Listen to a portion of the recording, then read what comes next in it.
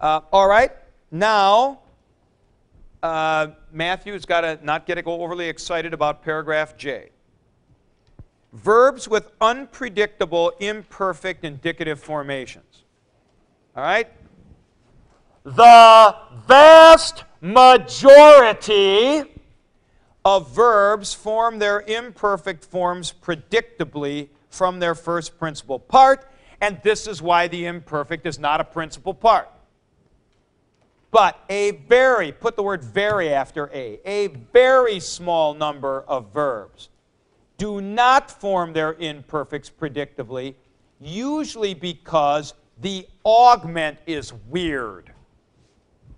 And I want to look especially at example 23. Thello, and the imperfect is athelon, not ethelon. So, thello, imperfect, athelon. Now, bits, I don't know when you were doing classical Greek if you remembered this at all, but there is a reason for this. Do you remember this verb? Do you remember the form it is in classical Greek? No? This is what the classical form was.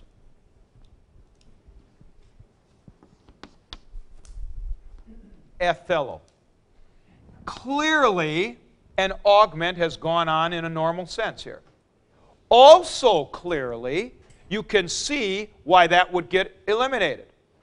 This is like our famous flammable, inflammable example in English. All right? Now, incomprehensible means not comprehensible. Innumerable means not numberable. Inflammable means can catch on fire. Right.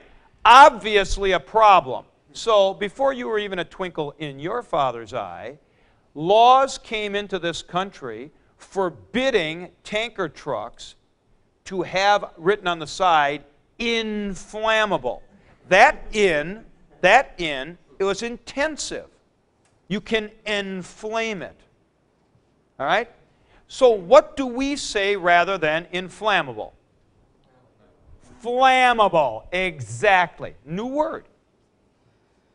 So what did that do? That regularized that word so it doesn't look like something else.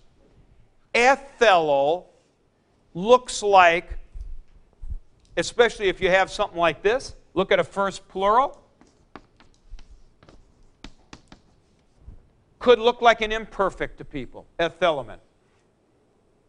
So this became this.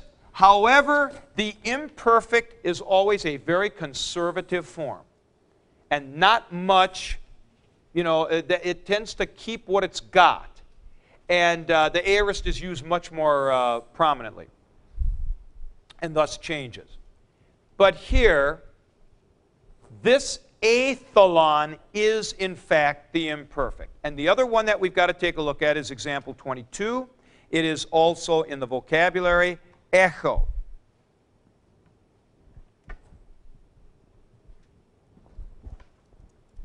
Echo